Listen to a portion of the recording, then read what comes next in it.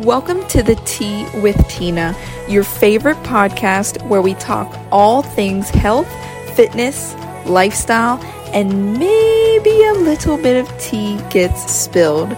We chat all about this in a super casual environment, so grab your beverage of choice, sit back, relax, and enjoy.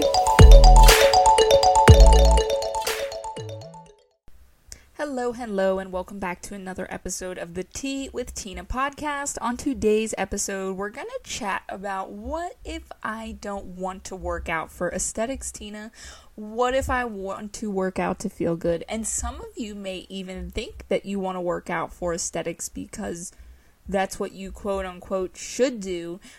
But deep down, you're like, what if I just want to move my body to feel good? Because sometimes the pressure of aesthetics is just too much, and we feel like if we don't have like a shredded body and we're not seeing these insane results, that like maybe we should just give up because we're doing something wrong, or it's just not for us, or our bodies are broken, right? But there are so many different body types out there. There's so many different reasons that maybe we don't have a shredded body type. You're talking to somebody who has polycystic ovarian syndrome and gets like crazy long weird period cycles, has never had a regular period, goes weeks with insane bloating, despite living a healthy lifestyle. So even someone like me, this is where that topic is kind of stemmed from, because I felt like I've had to shift my mindset away from unrealistic aesthetic goals for me. And like, before you come at me and just say like I'm not mentally tough enough or I'm not working hard enough, you're also talking to somebody who has worked themselves into burnout and exhaustion multiple times, because I've thought, you know, Tina, you're just not working hard enough. Maybe you just need to keep pushing. And I would, and then I would literally physically burn out to the point where I'd have to call off work. Everyday tasks were just too much. And they're learning more and more about PCOS, and they're saying that PCOS is definitely stress triggered and stress related, and the body is just under a lot of stress, whether it's, you know, produced by yourself, it's inflammation in your body, whatever. But let me remind you that working out is a stressor. So if your like stress level is 10 out of 10 and then you're adding working out on top of it, even though it's a quote unquote good stress, your body doesn't know the difference. It doesn't know, oh, you're trying to be good, nice. They're just like, oh God, this is more tearing in my muscles, more inflammation, and it's just putting you over the edge, right? So this, you know, I don't want to make this all about me. I want this to be, you know, about you, but I just wanted to kind of tell you where this topic stemmed from, you know, just thinking about it. But, you know, let's think about this. What if you do want to work out just to feel better? I also want to say that I think, I've said this before on the podcast and just people in general, I think there are different personality types that produce different results with working out, right? You almost have like I don't mean this in a negative light, but for lack of better description, the arrogant, people who maybe care about aesthetic and they like are obsessed about a certain look and they will do whatever it takes to get there. They have that mindset, they have that internal drive. I don't think everybody's like that. If you maybe have the yogi who just bases things off of feel and is very like emotional driven, and they use this as their meditation time, they, you know, just want to feel their body, feel good and breathe, and they could like give a crap less if like what their, you know, lat spread looks like. Or their glute separation, what that looks like. So there's definitely different personality types. There's people who are more analytical and number based, and they might have a different workout style than somebody who maybe just loves nature and wants to be outside. And all a part of Tina Weiland Fitness in general, what I try to preach to my clients, what I try to preach as a whole, is that you should work out in a way that feels good to you, because as long as you're moving, you're doing much better than the person sitting on the couch eating the bag of potato chips, right? Like, we want you to do better and, you know, do better than what you did yesterday, be a better you, and however that looks is great, you know what I mean? There's not a right or wrong, and I feel like it can look that way, especially if we look up to somebody that maybe does a certain style of working out and we want to be like them, but maybe it doesn't mesh up with us, right? So just some things to think about. But getting back to working out to feel good, I think everybody at the end of the day wants to look better. I mean, who doesn't? We all have our bad body image days. We have our trouble spots that we don't like. But I feel mentally it can be a lot easier for us to focus on feeling good and bettering our health over aesthetic for the long term at least. I think that sometimes it could be fun to be like, hey, I'm going to the beach, so I got to drop these extra 5-10 pounds and do a short-term cut, right? Like, you know, maybe 12 to 16 weeks. By the way, that's 3 to 4 months. So my people out there, if you're listening in real time, it's February. Now is the time to work on your bikini bodies, just saying. Not 2 weeks before the beach with a crash diet and like smoothies and like running, okay? But just saying. But it's cool to have stuff like that. But I think for the in-between phases, it's good to focus more on exploring types of working out that you enjoy, doing stuff that feels good, because it's going to keep you consistent, it's going to make you want to show up, and ultimately it's going to be better for you, right? And here's the thing too, looking aesthetic does not always equal good health. There was a time, probably 5 to 10 years ago, okay, somewhere in that time frame, around like 2014 to 2017, the bikini competitors, again, I've talked about this as well, bikini competitors was trendy. Like, if you were a bikini competitor, you were instantly like a fitness professional, which is funny because that would be like somebody being like a baseball player and they're instantly a fitness professional. That's not necessarily true. They're just good at their craft. They're not necessarily good at teaching it, right? And I saw so many girls, and it's expensive to compete. Like, you gotta buy in like a couple $1,000s for your suit, tanning, nails, posing, hair, makeup, all kinds of stuff. The diet, the coaching, like, it's a couple $1,000s and you don't win money. Even if you do win money on the higher levels, it's still really not that much for like how much you're putting into it. It's just an interesting sport, but it was very trendy for a while. So all these girls were competing and they were like, oh my god, they would get these plans from other coaches, bikini coaches and competitors, and they'd pretty much be like, I'm a coach now, and these people who were looking to look like them, because competitors' bodies are very impressive. They're very shredded, they're very sculpted, you get pushed to the limits, but everyday people were looking at it and thinking, well, that's how I want to look every day, not realizing that they diet down for one day and to be up on stage, to be critiqued by judges on very minuscule things, right? Sometimes the critique they get is like out of their control because they just don't have the body type to be like an aesthetic competitor. It's insane. But all of this happens, and there was a couple years after where, you know, their bodies crashed. All these competitors, they were putting all this stress on their bodies, doing all these shows, trying to compete in the fitness industry, make the money, get their coaching business. And then there was this trend of, oh, well, I gained 20, 30 pounds, so now I'm body positive. But what really happened was I fell off my strict diet. I didn't reverse diet properly out of this intense, unsustainable diet and lifestyle.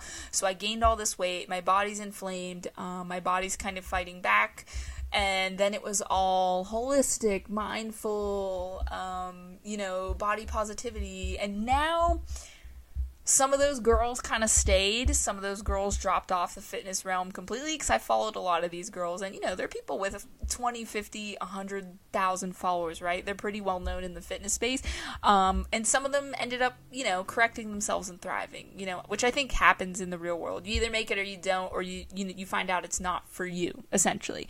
And that was a trend, and that kind of goes back to my point of looking aesthetic does not always equal good health. There was a lot of posts that surfaced where they looked quote-unquote good, like, magazine photo shoot ready, but they weren't healthy, right? They were starving, they had no energy, they were cold all the time. Ultimately, they didn't feel good.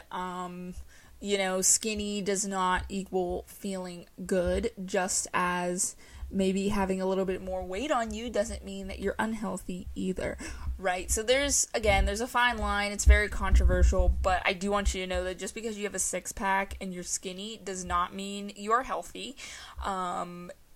These people could not have so great blood work. They could have, other issues going on. They could not feel great, and long-term, it's going to catch up to them, right?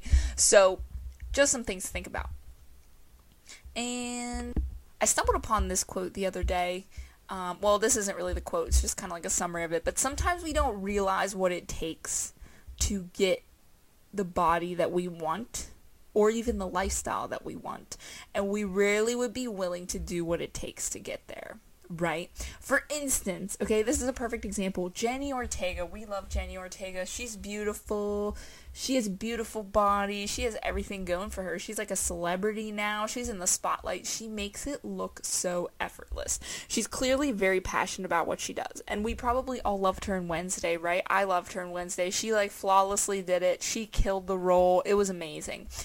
But I just read an article with her, and literally, I'm not kidding, the work she put into this was insane. And I think she's only 21 years old, maybe.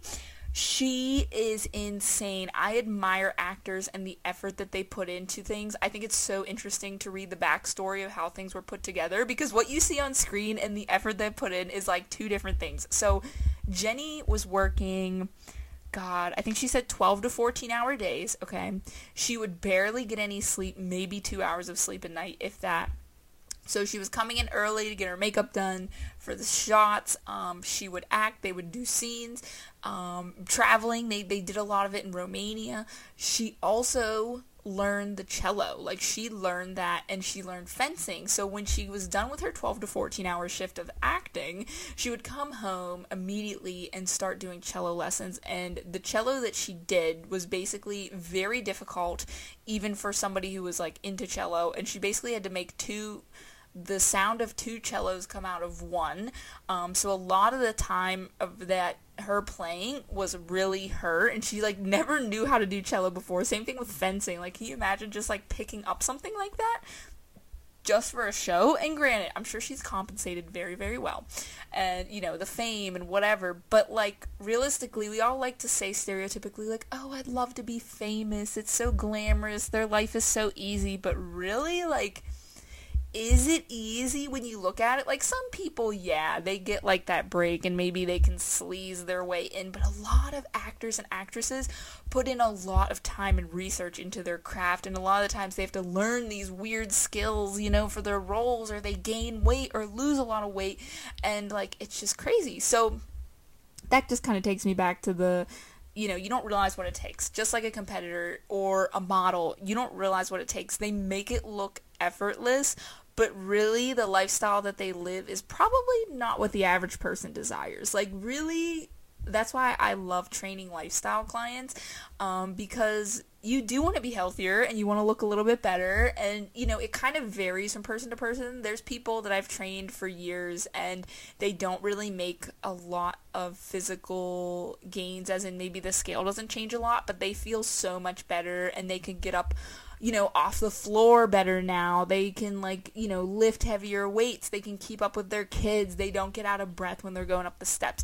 Those changes, I feel like, are what more people desire, but they just don't realize that they want it, kind of thing. So it's interesting. It's really interesting with that. So I want you to ask yourself that if you have a lofty fitness goal, do you just desire the outcome? Because if you don't desire and you're not willing to put in the work that it takes to get there, it's really not worth thinking about that goal. Just so you know, just like what it takes to get abs, okay, there's like a few people out there that are genetically blessed, people with fast metabolisms that have abs that don't work out. There's people that do not do anything with abs and have ab lines to some extent. It's just sometimes genetics and dumb luck. But if you're somebody, you know, and you want abs, you have to have a very good diet and train like crazy for the most part. So if that's what you want, be ready to put in the work, right? So anyways, another important point of how feeling good is a lot better is the aesthetic that we think we desire versus what we actually want may be different. So let me elaborate on this a little bit. For example, let's say you want to hit a certain weight, but you take up a weightlifting class and realize that you put on a few pounds of muscle and you actually like the way your body looks at the higher weight. Like, so maybe you're like, oh, well, I remember when I was at 130 in my early 20s, I just looked really good, or, you know, college, whatever. And I just want to get back there again. I want to get back to 130. So now we're lifting and you lost some weight, but now you're like, oh, I'm like 137, 140, and like, I'm not that weight anymore like I was in college, but I really like the way my body's looking. Okay, so that's also another reason that I think it's important to not necessarily hit a certain number. Sometimes it's okay to have a goal in mind, like say you want to lose 20 pounds. It's like, okay, once we get to that 15-pound mark, like let's take a look at how things are going and evaluate and see, like, do we like where we're at right now? Do we want to push for those extra couple pounds? Like, how are we feeling? Because very rarely can we just name a number and like that's boom, we're gonna look the way we like at that number. We're gonna feel amazing at that number. Like, no, our body's different, and it varies over time based off what we're doing. So there's a lot of factors. And another thing is, we can get too caught up in the numbers. It really becomes addicting to see the scale go down. And when you see the scale go down, you definitely get that dopamine hit. Or when you're shrinking, you feel your clothes and you feel tiny today and you just feel smaller. And somebody says something like, oh my God, you're looking smaller. This is great. We keep doing whatever it takes to shrink, even if it's not healthy, right? I'm sure many of you can relate to this. More cardio, less food. But if we really shift that mindset focus onto nourishing our bodies and honoring when it needs rest, feeding yourself healthy foods, doing gentle movement that you enjoy, it kind of takes that pressure off a bit and makes it easier to take a shift away from the aesthetics. Because long term, you coming in and doing like these crazy cardio sweat sessions, sometimes they're good and sometimes they can be very therapeutic, but long term, you're going to burn out and you're going to get run down, and really your body's not going to look the way that you want it to look. It's going to get puffy and inflamed, and it's not going to look nice and shredded because it's not recovering properly. You're going to kind of look skinny fat. So it's cool to like add in time periods where you go a little bit harder, just like I talk about the dial method. It's cool to turn it up for a little bit and then draw it back and kind of have like a happy medium spot that you live in, 70 to 80% of the time. 10% of the time you're going to be dead in bed, sick or tired, or just eating Ben & Jerry's, watching your favorite Netflix show. And the other 10% of the time you might be running marathons, like killing it, right? So, but that 70 to 80% of the time you're going to be, just average. Okay. With that being said, unfortunately, aesthetics is very prominent still in society due to things like marketing and just previously ingrained beliefs, right? I mean, we're doing a pretty good job at trying to be more inclusive and body positive, although I will say that sometimes it feels very forced, which we need to get better at just naturally ingraining it into whatever we are promoting or doing. But just like it's there, right? Like Pamela Anderson, for instance. I love Pamela Anderson. I just watched her documentary. She's amazing. But like blonde bombshell, okay? Like just a stereotype. Big boobs, like naturally lean. I don't know if she has a workout regimen. But like, okay, we look at that as good, right? That's good. That's the ideal body. Like even though we still try to say everybody's great, like there's definitely still that natural reaction to favor certain body types, or look at the airbrush model or the Kardashians. The Kardashians are terrible with this too. It's funny that the Kardashians are still like they don't mention anything about body positivity or inclusivity. Freaking Kim K with she got her boobs out now. I think she got a butt reduction. She looks a lot skinnier. I heard that she's taking the that new medicine for weight loss. It's crazy. It's really crazy. So like things like that are kind of indirectly pressuring people because you see her and you see her being successful and you think she's beautiful, and indirectly you're thinking, I gotta do what she has to do to be worthy, right?